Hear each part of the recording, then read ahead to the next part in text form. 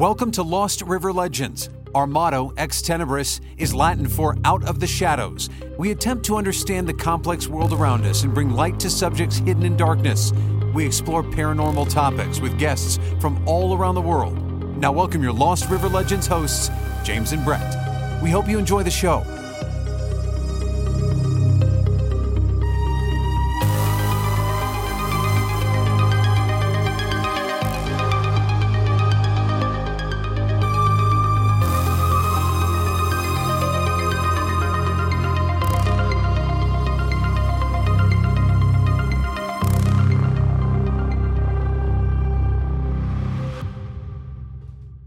Welcome to Lost River Legends today.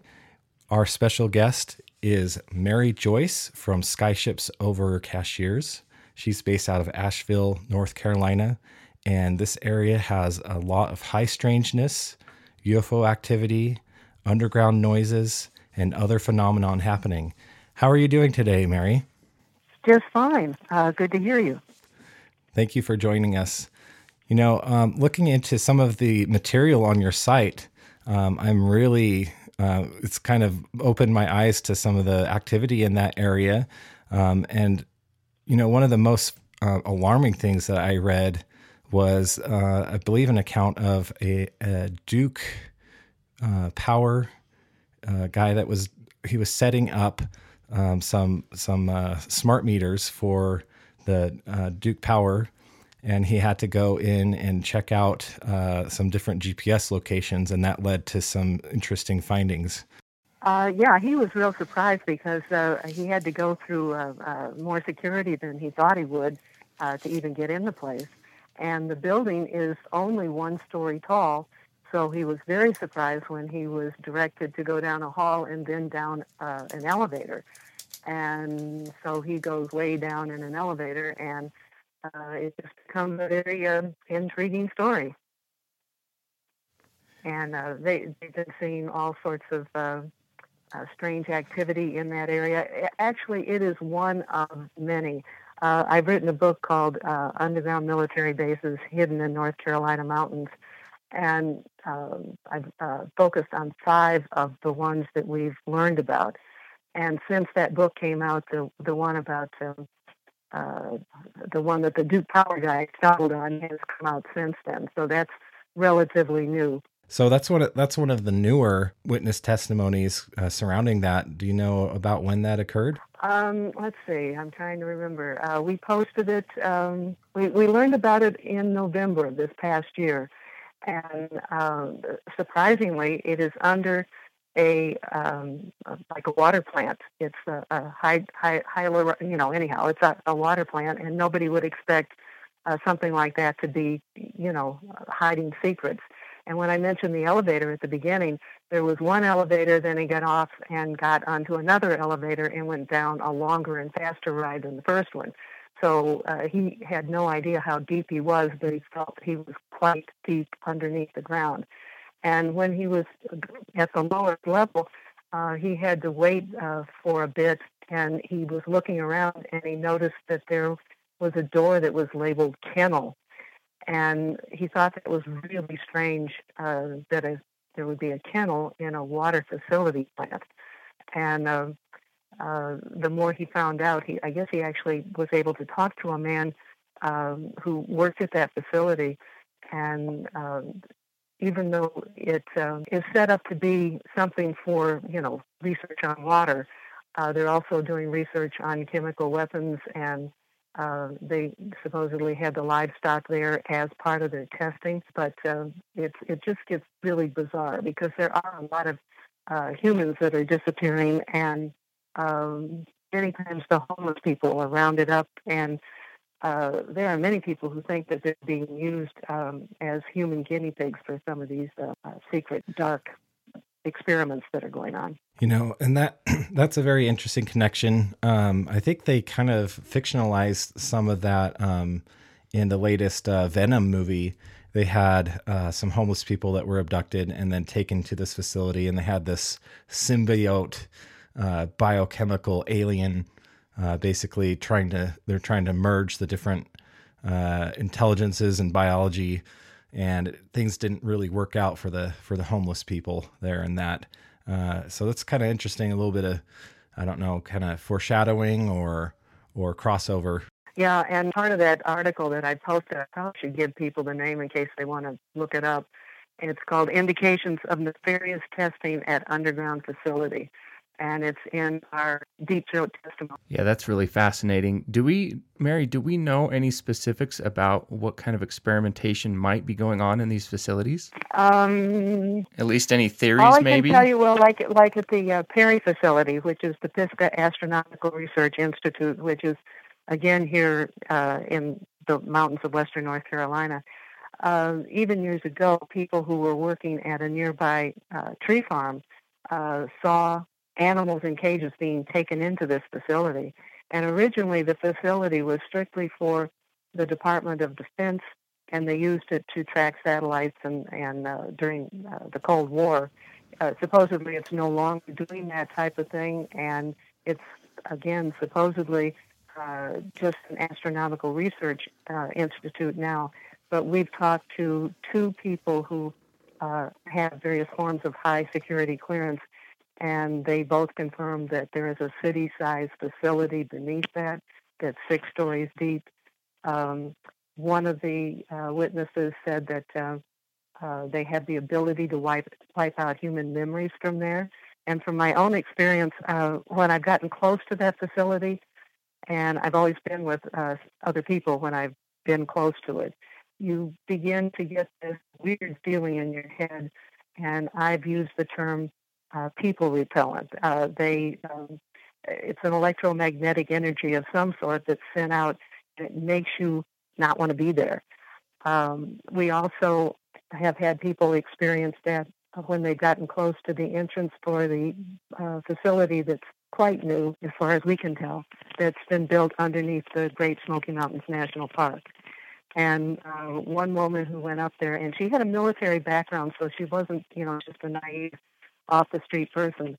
And she drove up there, and it was a beautiful day. The sun was shining, the birds were singing, and as she got close to where this entrance is, which you cannot access, all the birds quit singing, everything got quiet, and the longer she stayed there, the more she began to get a headache. And then she stayed even longer, and she started to feel nauseated, and those terrible, icky feelings didn't disappear until she started going back down the mountain. So, like I said, I think they use people repellent to keep people away. And that's interesting because, as you were telling me that, I've heard that before. I've heard that from your website, but it makes me wonder if the people that are working there, if they experience the same phenomenon, the repellent, the whatever's going on in your head, or if there's some kind of special shielding, a helmet or something that they're wearing, or some device that might keep things going, or is it maybe just above ground? Would beam something out away from the facility. I mean, that's my own theory, because people would not, work under those conditions. So it's very targeted, it seems like, to keep people away, and even animals, it sounds like, since it sounds like animal life is kind of almost pushed away from this area. If all the birds suddenly got silent, the closer you got to the place, I would say it would have an effect on probably all living beings. That reminds me of some of the sound cannons and the microwave weapons that are deployed for crowd control. They've used those different various weapons in Afghanistan and in Iraq, and again here on the home soil in different situations. So it's not at all surprising to me that would be the case. I agree. So something about the investigation of this, as you start peeling back these layers, are you ever met with any resistance or any kind of gang stalking, any kind of men in black, any off-putting behaviors from people? I have been fortunate not to have those kind of experiences, but I also get warnings. I would say almost of a spiritual nature. For example, I was told that I should never personally go on the property at the Perry Center, and that's the one I've mentioned to you about doing the things that can erase memory. And I was told, not to go past the front gate. So I had followed that because There's no way that I want my memory wiped out or anything else happening. And so I do take precautions. I don't. I just don't jump into everything. Yeah, I think it's really important to listen to those warnings. You know, I think our spirits and our bodies kind of get if you go against those gut feelings, you probably will get in trouble. And most of us have ignored them at some point in our life or many times in our lives, and found out the hard way that we should have been listening to it. Yeah, I agree. I think that Brett and I are both aligned with you on that point, that principle. I think there's a spiritual aspect to that as well. That, you know, there's definitely a creator that is watching out for us. And what's interesting, and I'm not one who's going to jump into some religious point of view, but I did find it very interesting that a man, and I'm not going to be able to pull his name up right now, but he was the head, or maybe still the head, of a MUFON group in the Titusville, Florida area, which is near the Space Center. And he was kind of a nuts and bolts kind of guy, which many people in MUFON are, and he was just interested in the hardware. And the more he was involved with this, the more he ran into people who were having very negative experiences being abducted by aliens, and that's usually being done by greys or reptilians, and I think it's a total violation of a human being. And he found that the only people that he had met that had been able to stop those kind of abductions were those who actually turned to God, or if they're Christians, to Jesus, and asking for protection, and that seemed to be the only way they were able to stop it.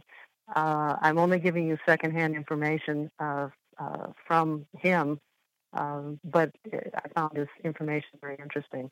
So the spiritual, there are different kinds of things going on in the world. And another example is we have a man who occasionally has been on Ancient Aliens, and he is a very liberal pastor with a what can I say? Like a Unitarian church of some kind. And he had really bad experiences with a reptilian coming into his bedroom when he was sleeping at night. And he said, he was like a kid. He'd put his head under the blanket. He didn't want to see it. And reptilians don't look pretty, and I think they would scare the you-know-what out of anybody. And I met with him and another person who's involved with this website. I met with him in Asheville, and we talked to him for some time, and he began to do the spiritual kind of protection approach to all of this, and the reptilian interference stopped. Then good things began to happen. He, after that, had a very serious health condition where, his life was truly in jeopardy. And a Pleiadian type alien, which looked very human, appeared at the foot of his bed, didn't say anything, and he didn't have any sense of fear when this being appeared. And the next morning he woke up totally healed. So there are extremes in the ET world, and I think it's best to be aligning with the ones that are positive and good. Yeah, absolutely. And I can actually attest to what you're talking about in the discussion that we're having about divine protection. It was a few weeks ago. I won't get into the details, but I had my own experience that I definitely knew what was going to happen, and I had a divine protection, and I was given protection from this situation that would have turned my whole world upside down. And so I can definitely attest to that fact, and that's probably something we're going to be sharing in an upcoming episode about what happened to me. But it kind of ties into the whole free will and our agency and whatnot. And but yeah, that's interesting that there's that connection that you've made there. And so with some of these situations that you've experienced, what's something out there? It doesn't have to be a specific topic necessarily, but what's something out there that right now it's kind of the hot topic? It's something that's on your mind some of this activity that you're investigating, what's something that stands out to you that just won't go away? I think what is at the top of the list of mysteries on the planet, in fact, I think you have to leave the planet to find bigger mysteries than the ones that are being discovered in Antarctica. That's sort of like one of our last frontiers on the planet itself for great mysteries to be solved. And so we've done quite a bit of that, as much as you can without being somebody, in the snow down in Antarctica. Google can actually be quite helpful, and I've gotten images of at least 3 entrances going into Antarctica. And what I've done in each of those situations is I give people the coordinates so they can find them for themselves, because there's so many people playing games with Photoshop, and so people need to be able to find evidence for themselves. And these entrances are not little. I mean, there's one that's 295 feet at its widest point. And to put it in perspective, a Boeing 747 is 196 feet across, so that means one of those jets could fly into this entrance and have 50 feet off of each wingtip. So that's a pretty big entrance. And there's another entrance that has what looks to be like a metal dome awning over it. And another one, it looks to be like a runway. You can see things that's easy to imagine them being runway lights.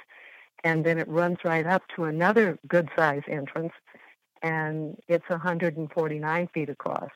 And then if I compare that one to an 320 Airbus, and it has a wingspan of 117 feet. So you can see 117 feet could easily fly into something or roll into an entrance that's 149 feet across.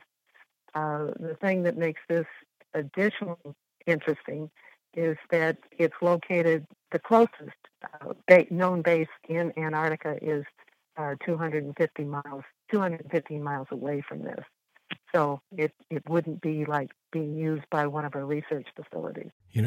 That subject is really holding my attention lately with some of the witness testimonies and things that are coming out from there. Lyndon Moulton Howe most recently is releasing a Spartan 1 and Spartan 2 codenamed people who were contractors, military guys that went down there and had different experiences. You have the Above Majestic stuff. It's really hard to know how to sift some of this because we can't go to Antarctica. We can't be there. But there are these things, like you said, you can go on Google Earth, you can find these coordinates, lock them in, and look at them for yourself and kind of draw some of your own conclusions in conjunction with some of the other data that's out there. Check out some of this activity in Antarctica. I have been using Antarctica and then colon followed by a title, so that you can type in Antarctica in our search bar and a whole list of different things will come up for people to check into. And I think we really should be paying attention because back in 2016, which is not that long ago, we had all these world leaders going down to Antarctica. And you just have to stop and wonder, why are old guys that are in their 70s and 80s going down there to the most inhospitable part of our planet? And John Kerry and Buzz Aldrin are certainly two of the ones that made the national news. But there's many other leaders, including like the leader of China and the head of the Russian Orthodox Church. I found it very intriguing that before he's referred to as Patriarch Kirill, I found it very interesting. He met with Pope Francis before he went down there, and they met for 3 hours in Cuba directly before he left. This was unusual for two things. One, with the timing of his trip to Antarctica, and the other, that the two leaders of the two variations of the Catholic Church had never met before. Yeah, and that's something that is really catching a lot of attention. We have the different reports of Buzz Aldrin actually getting sick when he went down there, and some tie-ins. Dr. Sala has done a lot of extensive research on the different contractors, military contractors that have been down there.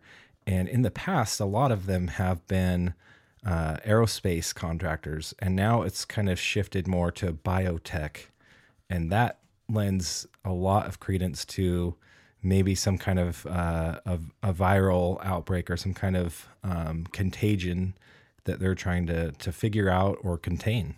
They also could be doing things of quite a different nature. A wonderful source of information, and one that I trust a whole lot, is a man by the name of William Tompkins. He's written books. He has he's no longer living. He died, I think, not long ago. I think he was like 94. And he was in Navy intelligence during World War II, but he was also at the top ranks of NASA and worked directly with Wernher von Braun and, other scientists at that level. And in his books, he talks about working with Pleiadian ETs who provided so much of the technical information to NASA for our ships to be so successful. He is a wonderful source, and if I didn't have such faith in his credibility, I would find it so hard to believe some of the things that he has shared with the public. And one of those is that the reptilians have had an underground facility there for who knows how long. And they were formed, they are formed in caverns that were created by volcanoes that are still very active, and they are beneath the surface of Antarctica. In fact, the most active volcanic region in the world is in western Antarctica. And so the reptilians have been there. They align themselves with the Nazis, or the Nazis align themselves with the reptilians, even before the outbreak of World War II. And they were operating out of these underground facilities in Antarctica. The Nazis were then given smaller caverns by the reptilians, and they would access them by U-2 boats or submarines that would then go into the rivers that flow beneath Antarctica. And like I said, if I didn't have a great deal of respect for William Tompkins, it would be hard to swallow some of these stories when you first hear them.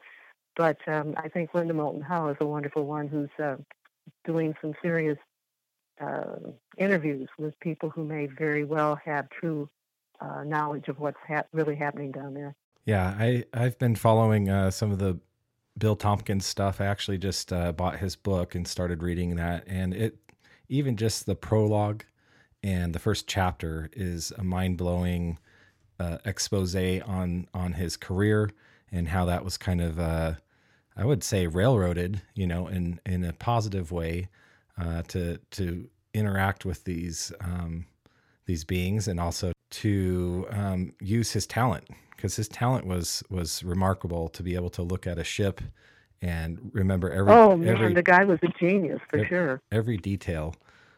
So he definitely had a lot of contributions, and according to David Wilcock, he, up until his dying days, was still contributing to some of the different plans and some of the different designs for various aircraft, whether they be here or interplanetary. So that's a pretty remarkable story. If you haven't heard of William Tompkins, he also gives an awesome account of the Battle of L.A. He lived there during that period and witnessed that. And that's actually a very, that's one of the largest mass sightings on record. We do have at least one article about him on our website, and you can find it one of two ways. Probably if you just type in his name, William Tompkins, or Tompkins, in our search bar, you can find it. But if you go the route of typing in Antarctica, then it's colon, and it says reptilian aliens help Nazis. And that would be a quick, easy introduction to some of what's going on down there. Yeah, those are some great stories, and his contributions are definitely recognized by folks who appreciate his work and his sacrifice. And so he was in a position to be able to talk about these things. I mean, when you get past 90, what's somebody going to do to you? Whereas many of the people who are speaking out, according to what's going on right now, are people who are still young in their profession, and for various reasons they do not want to be identified. So it's nice to get information from somebody who doesn't have to use an alias. Sure. You know, and another interesting tidbit about Antarctica, James and I were talking this week, and we found a news article about how, you know, right now David Wilcock is talking about the alliance and how all these different things are tying in together with politically and geopolitically, and with Q and QAnon and all this stuff. But they're talking about how the alliance is actually pushing for official disclosure about Antarctica.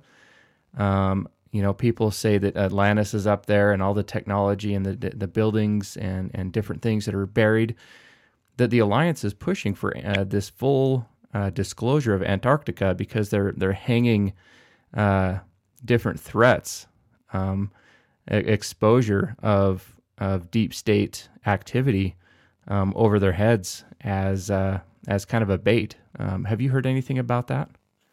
I have, and I haven't sorted it out enough to be able to tell you what my opinion is on it. From what I know at this point, I take it all with a grain of salt. That is one possible reason for some of the things that are happening. I'm not sure it's necessarily the only viable explanation. So Yeah. until I have a better handle on it, I certainly wouldn't write about it. But if I get something that really is very convincing, then I will. Sure. So I don't know what to tell you on that. Some of these stories about the cabal have proven to be wrong in the past, and so I'm not quick to jump and say that's what's going on. And to kind of the cabal is real. Don't get me wrong about that. Yeah, absolutely. It's just the certain theories that are out there about different nefarious activities that might be happening. What happens on the internet is people read one story or one person's theory, then somebody picks it up, and then somebody copies that one. And you always, whenever possible, you have to get back to the most original source, because so much is, one theory compounded by another, woven together with another, and I'm not sure we're getting a real clear picture.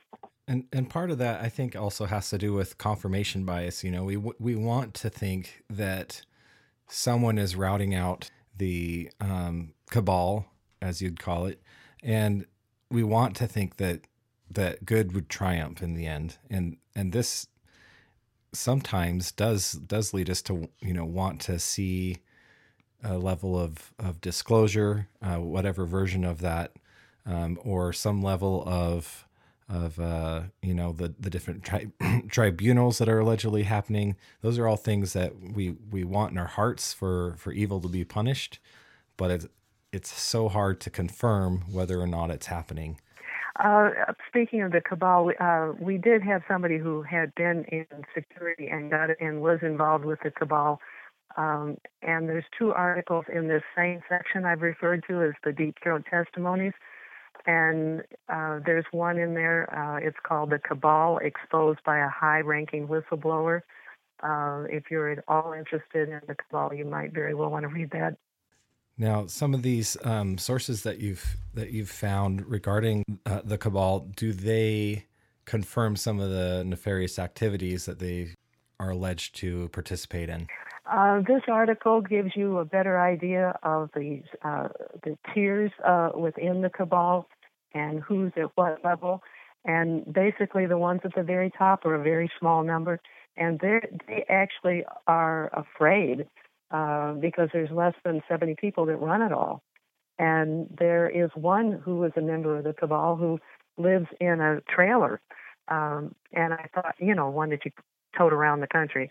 And when I first heard that, I said, you got to be kidding me. These people, have all the money and luxury in the world if they want it. Why in the world would he live that way?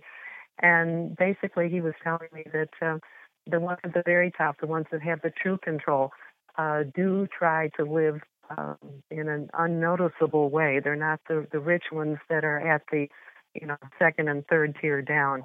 One of the guys who is part of the cabal, he drives a Chevrolet or a Buick, and lives in a house that's, like 1,600 square feet because they don't want attention brought to them. If they want to, enjoy the luxuries of life, they have the money, they can go to the finest hotel or restaurant or, the fanciest island in the world if they want to. But their everyday existence is quite ordinary so that they won't attract attention.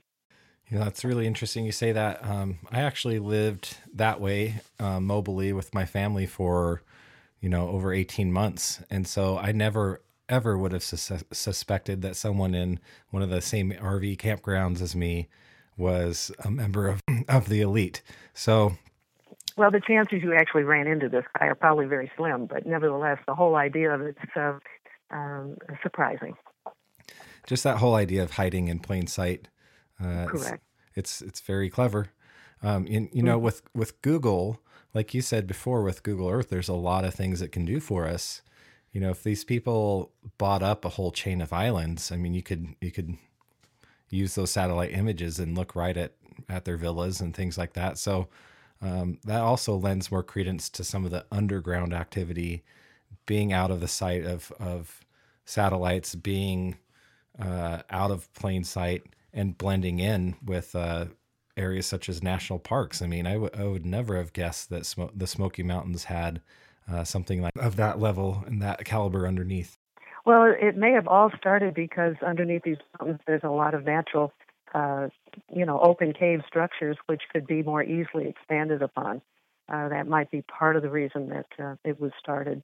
But I've gotten this information from many sources, including military sources. And it sounds like there is a maglev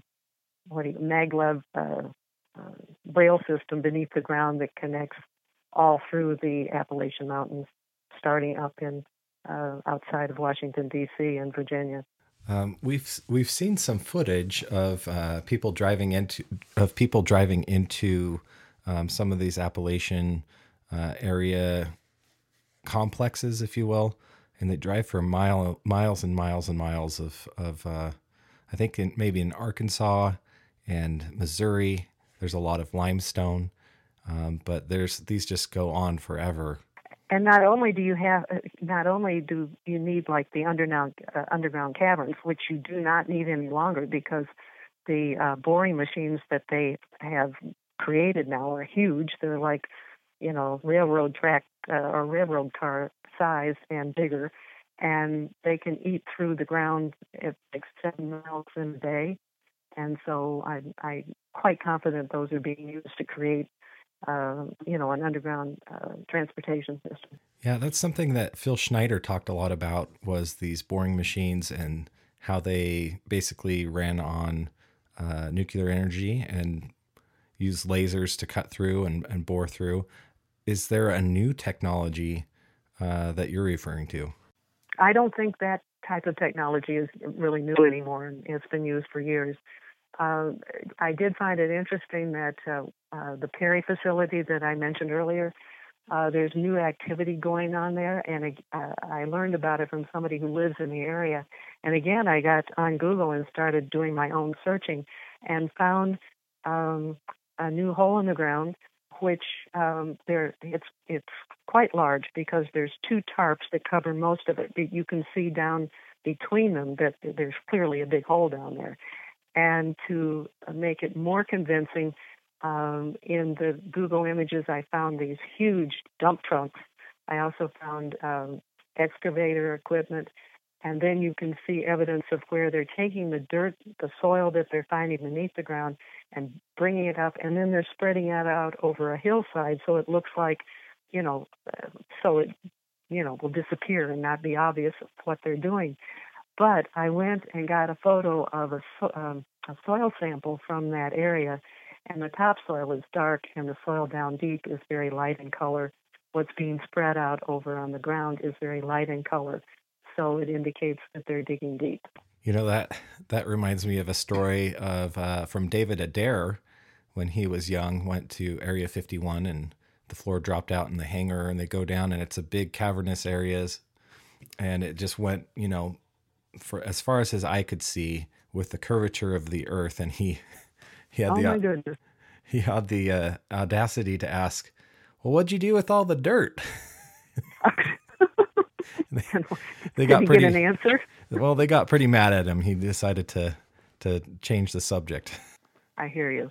There was also a lot of suspicious dirt around the Denver airport when that was being built, or it was going on for a very long time. So that's another mysterious place. I want to bring up another thing. You were asking, what's high on my list of interest right now. We are continuing to get Bigfoot stories here from the mountains. And there's a friend of mine that I've known since, decades. And she started her film career at Universal Studios as a lowly assistant production person.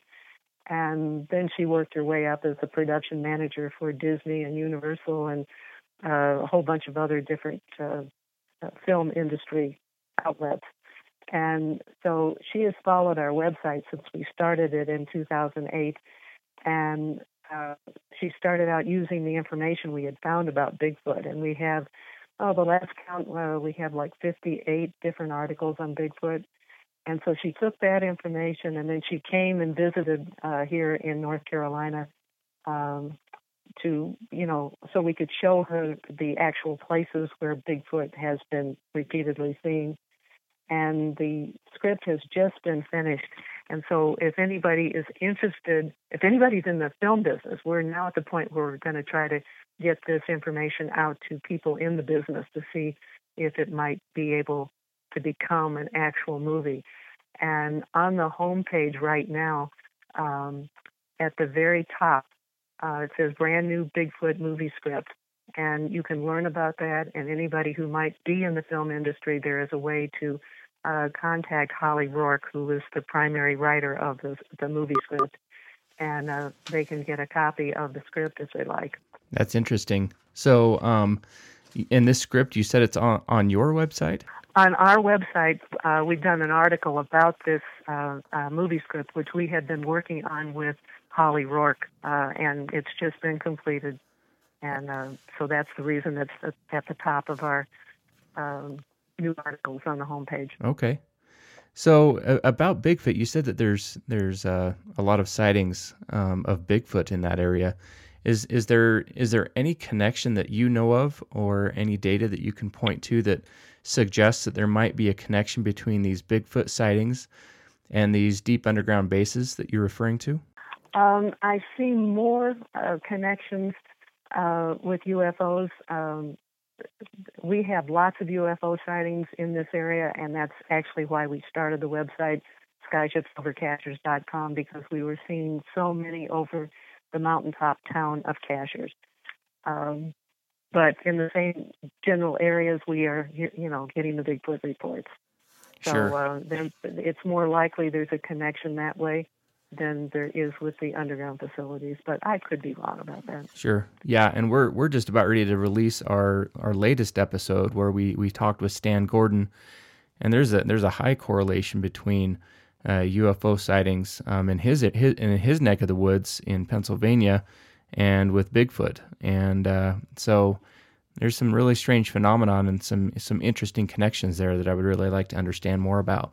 Yeah, and I'm not sure I can conclusively say that there is a connection that way. I know that somebody like Kewaunee, who's been a primary investigator of the Bigfoot for decades, he indicates there's a connection.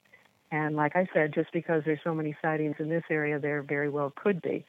But at the same time, the information I've gotten is that Bigfoot have been here on the planet before humans. Yeah, it's so hard to know where to place things that are so unknown. Sometimes we just have to keep stuff in this category of we don't know for sure which way it is. Sometimes we're too quick to make a conclusion. Right, and the hard thing is to not jump to that conclusion and to not categorize it. There's something in human nature that wants to identify things and make it clear and organize it and, make sense out of everything. And sometimes we just can't absolutely do that.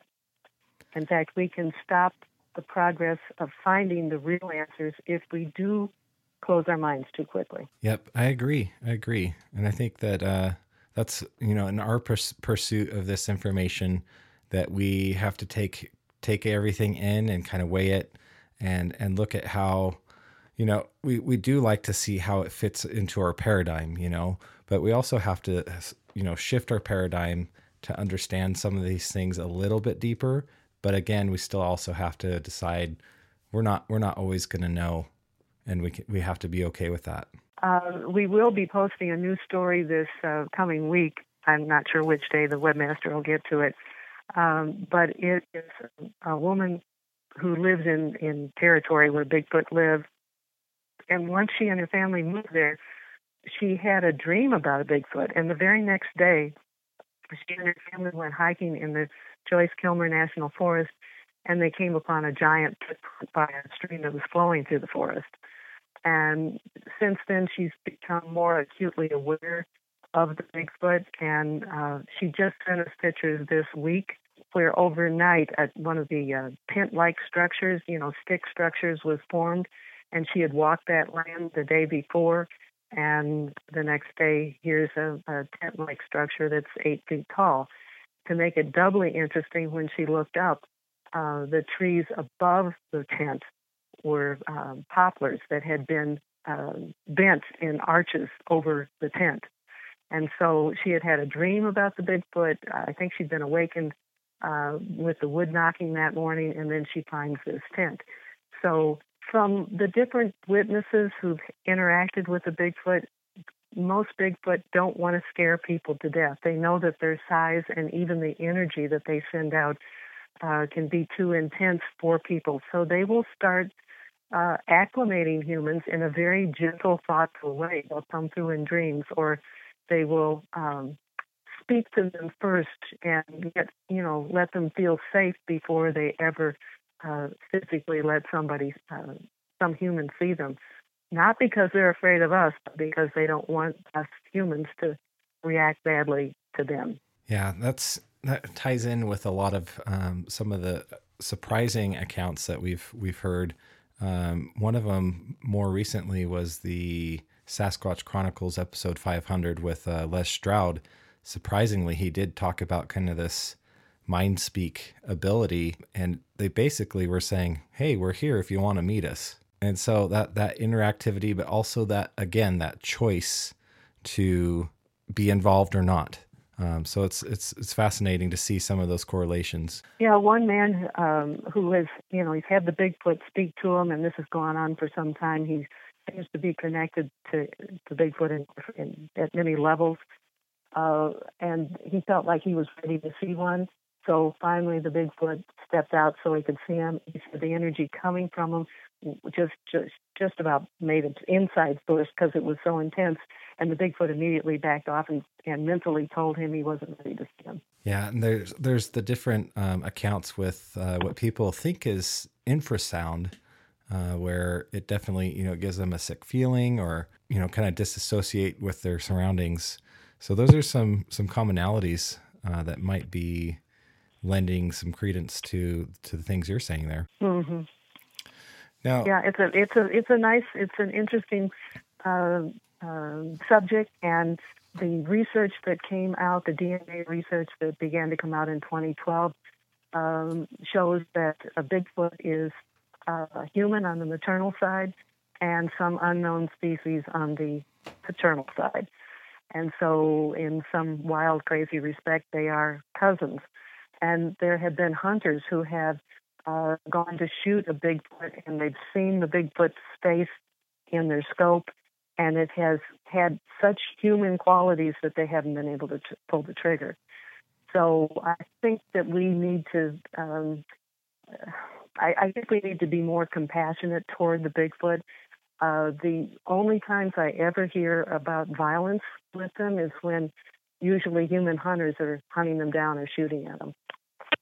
But I hear lots of good stories about them rescuing people and sometimes making friends with them. Yeah, and to be clear, there are definitely very very violent encounters. There are some very aggressive encounters. They're so it does kind of run all over the map. But I do think that those are the minority. And again, The only ones that I personally know about have been involving human hunters. So, and sadly, most of the movies that have come out, with the exception of Harry and the Hendersons, had been portraying the Bigfoot as a monster and something creepy and scary and violent. And that just makes that image more dominant than it should be. And that's one of the reasons that we've done this script, because we hope to make it, or we hope it portrays the Bigfoot in a much more compassionate way. Well, that's something we'll have to check out. We can link up to that here in our episode notes. Now, you did say that there was a strong correlation with some UFO sightings and Bigfoot. What kind of UFOs are we talking about? Are we talking about light? Are we talking about actual saucers? What's kind of some of the descriptions you're getting? We have seen such an array of UFOs. We've seen the ones that everybody knows about, the saucer-shaped ones. But back in 2015, we were getting, I wasn't, somebody else who lives in Cashiers was getting pictures of the oddest UFOs you have ever seen. I've never even seen them on the internet anywhere. And they looked like giant asteroids, asteroids. But they were staying, hovering close, relatively close to the ground. They would stay in one place. They did emanate light, but they reflected light from the ground. And we have photos of those, and they're just, mind-boggling because they're so different. And then we've posted pictures. Well, I'll stick to the ground here. We have them where they're like multiple tiers or levels. The balls or the spheres are very, very common. They're just not all the same. With Bigfoot, a lot of what I've heard are orbs, especially in dense forested areas. Is that something that you're seeing? We have reports of orbs in the same area. I tend to think those are more spiritual beings. I think we did a story many, many years ago, and it was at a a meditation thing in the Far East. And the bigger the crowd got and the more the meditation went on, the orbs just began to fill the picture to the point where you almost couldn't see the people anymore. And so they were they're disembodied souls. And that's what I think most orbs are. Of course, the word orb is used in different ways. It's not just used one way. Something that's round can be referred to as an orb, and it can be of a very solid nature. But the orbs of light in the forest, the orbs of light, like the Brown Mountain lights, those are like translucent images. Wow. Well, now some of the UFO experiences that people are having, is there any connection with any military bases in the area or any military personnel? Absolutely. So that's fascinating to me. Yeah, we have UFOs that have been associated or seen around, maybe all of them, but we've seen them a lot around the Perry facility. They've been around the flying over the Smoky Mountain National Park, where there's a facility. There's a place called Sugarloaf Mountain, which is near Lake Lure or Chimney Rock State Park. And, UFOs were seen over that mountaintop where clearly there is an entrance. So, yeah, I do believe that there is a connection. There's a lake that's just east of just west of the Perry facility, and people say they've seen UFOs go into the lake and come out of that lake. So that might be a way of entering an underground facility. Who knows? But, I think there definitely is a connection. I do think that some aspects of our military are involved with some aspects of the ET world. Now, you said earlier that you personally haven't had any of the intimidation factors. Have any of your witnesses had any personnel or people intimidating them? Everybody that I have talked to has gone at great lengths to be very, very cautious.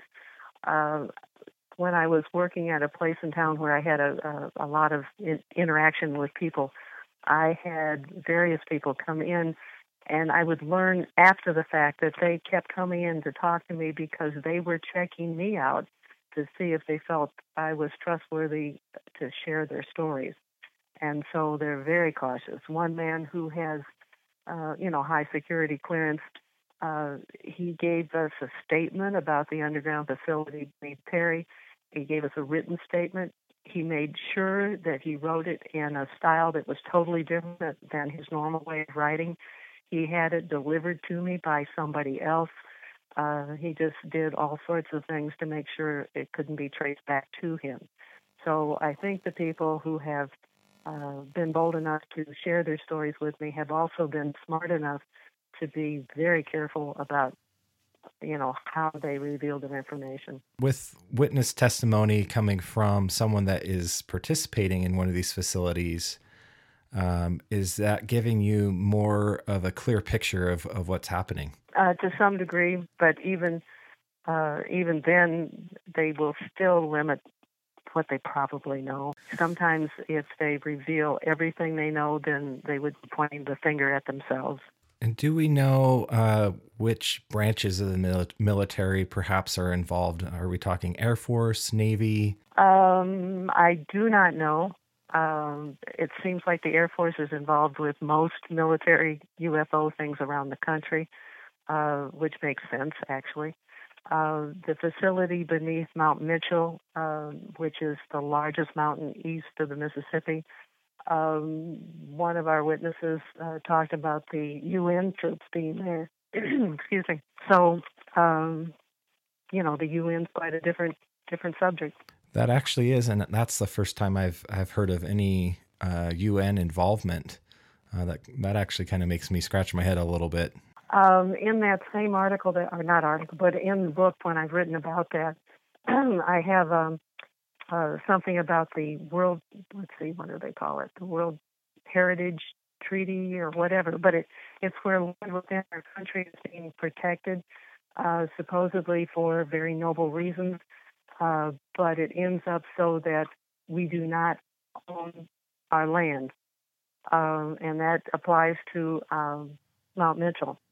And it also applies to the Great Smoky Mountain National Park. That opens the door for UN troops to practice on land that's supposedly U.S. People want to get into that in some bigger way. In the book, Underground Military Bases, there's a whole chapter on that. Yeah, I believe that is called the UNESCO World Heritage Site. Thank you. Yeah. And there's many of those around the world. But very strangely, some of these military things are happening in that kind of protected territory. Well, with things like Agenda 21 and the different nature preserves and buffer zones that they're creating, that does allow for a little bit more operational area. If they're running drills or if they have bases underneath, these all are kind of some pieces to the puzzle. That's true. And at the underneath Sugarloaf Mountain, the government has bought up land adjacent to this mountain, so there's only one way to access it now. And even that has changed. When I first went there, it was a hairpin single-lane gravel road, and there were only 8 houses almost at the top of the mountain, period. Since then, they've come in and they've expanded the road. They've gone in there and put in major electrical power lines, the kind that have to be held up by cement poles, and the cables are like 10 inches in diameter. And the only thing that's obvious at the top of the mountain are 8 homes. So why would you have that kind of power, going up to the top of this mountain? And at one point when these lines were being put in, one of the witnesses counted about 20 of those Pike Energy or electrical trucks that you see whenever there's a disaster and all the electrical trucks come in.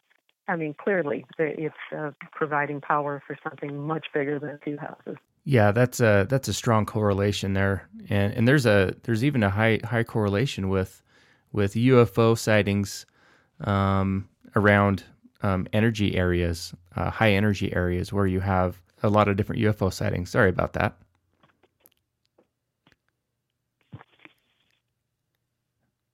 Hello?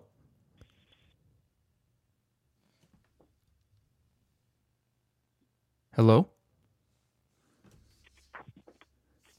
Hey, Mary, can you hear us?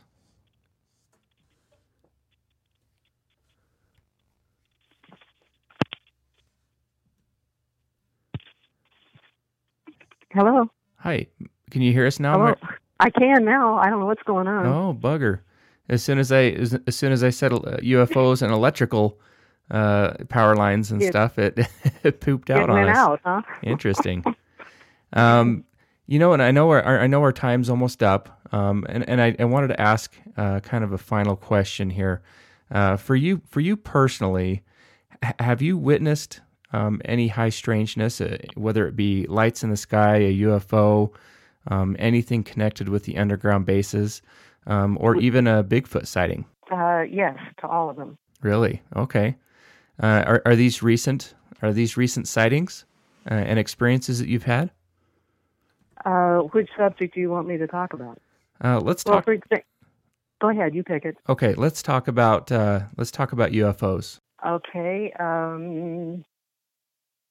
Those are just so common, and when you just see them up in the sky, as a light, and it'll stay there a little bit, and then it'll disappear or blink out. I mean, there's a lot of that. I don't consider that dramatic at all, but it's common, and it's often. When I lived on Cocoa Beach, I actually had an easier time seeing the UFOs because right now I'm wedged between two mountain ridges, and unless a UFO goes directly overhead, I can't see it from where I am. But down there, when I was between Patrick Air Force Base and the Space Center, I saw a lot of UFO activity, and also got confirmation from people who worked at the Space Center about the reality of the UFOs. That doesn't exactly answer your question. No. More recently, I've seen the cave, one of the caves where the Bigfoot hang out or take shelter.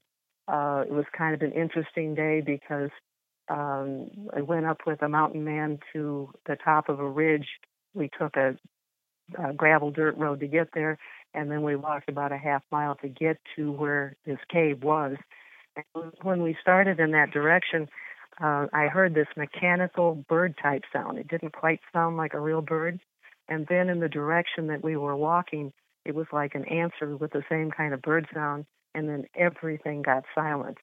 And the conclusion of both of us was that one Bigfoot was letting the rest of the Bigfoot know that two humans were on the way. Watch out. Yeah, and that seems like it's a very common when people experience anything that's with sound, any communication between Bigfoot. It's usually warning others to take cover or be quiet or both. And very interesting, though. That's very interesting. Now, I've seen the Bigfoot prints. There's an area where they commonly they bound down a steep mountain where there's caves at the very top, and then way down below there's a pond. There's also an apple tree that they seem to be to like when the apples are ripe. And so on more than one occasion I've seen the footprints, and they're usually kind of in the soft, muddy dirt, but clearly you can see it's something large that's been bounding up the steep slope because the distance between the footprints is so great. So I've seen that kind of thing. With the footprints, have you been able to get any casts? No, and for the simple reason that where we've been able to see them repeatedly has been in very mucky soil, where it's like debris and grass and mud, and you can actually see where sometimes the footprint has slid a little bit. It's not good for casting. And that I don't even know if castings are very convincing to people anymore, but no, we haven't done that. I've seen we've visited with Dr. Meldrum down in Pocatello. He certainly has a collection of them, doesn't he? He does. He has quite a wide array. Some of the more interesting ones are where you can see the foot slip in the mud. Maybe it was a little bit smoother or more clay-like mud, but it was pretty defined. And so, yeah, when it comes to convincing people with the casts, I don't necessarily think, skeptics will be skeptics, but with his expertise where he kind of knows some of the anatomy some of the different things to look for, the mid-tarsal break. For example, with the footprint, not the footprints, the fingerprints, they have the whorls marks like we do, but they are totally different shape. And there's an expert that was out in Texas, and we've done an article on him so long ago, his name is gone from my brain. But we have photographs of the fingerprints, and you can see how different they are. But those are not castings. Those are where they've left a print that can be photographed.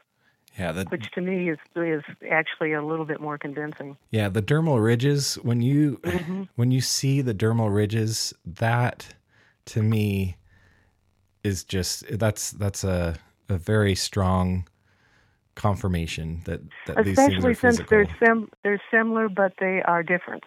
And I agree with you. I think that's a real good indication that they're real. There's a man that I've had contact with. His name is David Ellis. He was a co-founder of the Olympic Project out in Washington. And it's a group of investigators who are just dedicated to coming up with the truth about Bigfoot. And he sent me photos of a casting of the children Bigfoots. I mean, he's gotten the adults and the medium size and the children. And he's also gotten castings of footprints that have 6 digits. And people think Bigfoot are all the same, but they're not. There are those with 6 fingers, 5 fingers, which is the most common, 4 fingers. Some say 3 fingers. That may or may not be the same kind of creature. Really would have a little bit more doubt about that. But they're not the same, and they're not all the same size. The ones in Florida, which are also known as swamp apes, are the smallest. The ones here where we are here in North Carolina are like medium size for a Bigfoot, and the ones out west are the ones that are the largest. You know, I'm glad you brought that up because that is something that we've discussed on our show before. We've had Duke Sullivan on and Matt from Matt Squatch Presents, and we've discussed those different types of Bigfoot. I think that those are, it's important to bring up that there are variances within that subject. So thank you for covering that. I did want to kind of visit that subject. And one other thing with that, one of the people that we've contacted about the Bigfoot is Joan Ocean. And Joan Ocean is a world authority on dolphins. She lives in Hawaii. And somebody here on the mainland wanted to learn how to communicate with the Bigfoot better and figured that Joan would be a good one to learn something from. And she actually made a trip and spent some time here on the mainland. And she connected with some very intelligent Bigfoot. She refers to them as Sasquatch. It's the same thing. It doesn't matter. It's just easier to say Bigfoot. And one of the ones she contacted was a female Sasquatch who was known as a medicine woman among her tribe of Bigfoot. And I just pulled this up so I could read it. It's very short. The Bigfoot were actually able to communicate in writing with Joan. She would leave a notebook out so that they could write things down. And this is real quick. And it says, Water Woman, which is what they named Joan because she spends so much time in the water. Water Woman want to cross salt water. We cannot cross salty water where sun go down. Too far. One who draws will make pictures that move. In box with white-haired tall man. Tell our story of life and God's world. And then a male Bigfoot in the same tribe did a number of drawings on a notebook page, and he drew the constellation of the Pleiades. He did something that looked like Ogham writing from the old Irish, where they have a horizontal line with vertical lines that are above and below the line for their letters.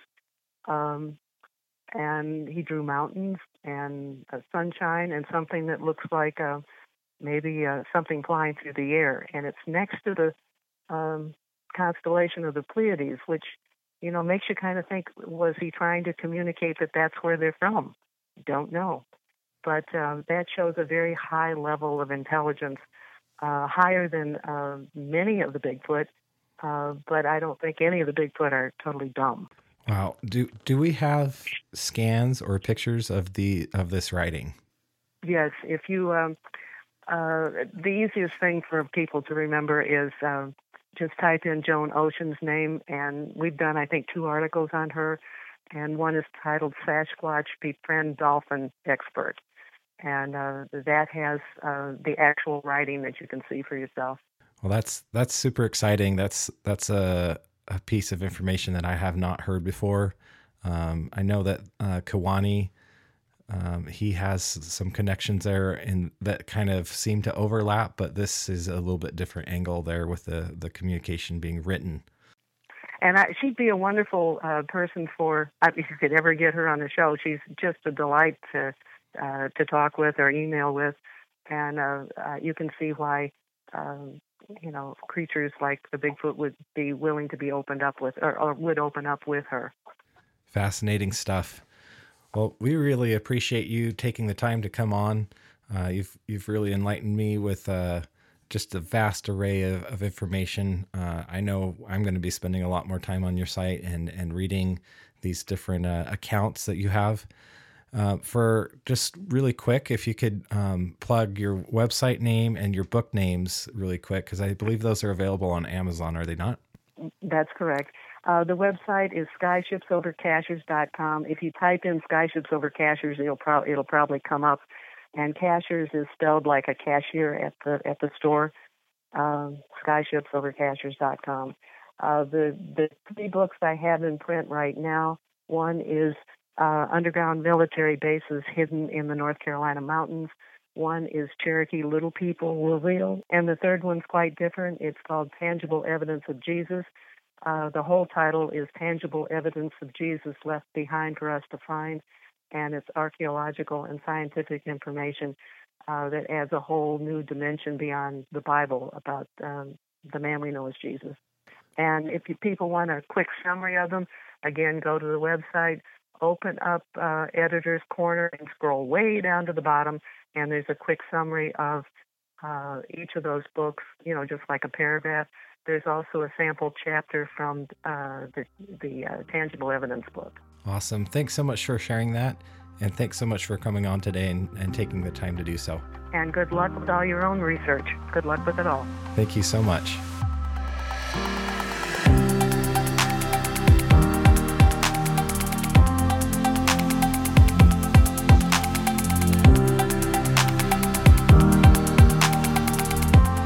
Well, folks, thank you so much for joining us for this episode. It was our delight to have Mary Joyce on. We'd love to hear what you think about the show, and if you have any suggestions, head on over to our website. It's lostriverlegends.com. We have a contact form. We have several ways of getting a hold of us on our social media. All of that is linked out there. Thanks so much, and make sure you have yourself a good day.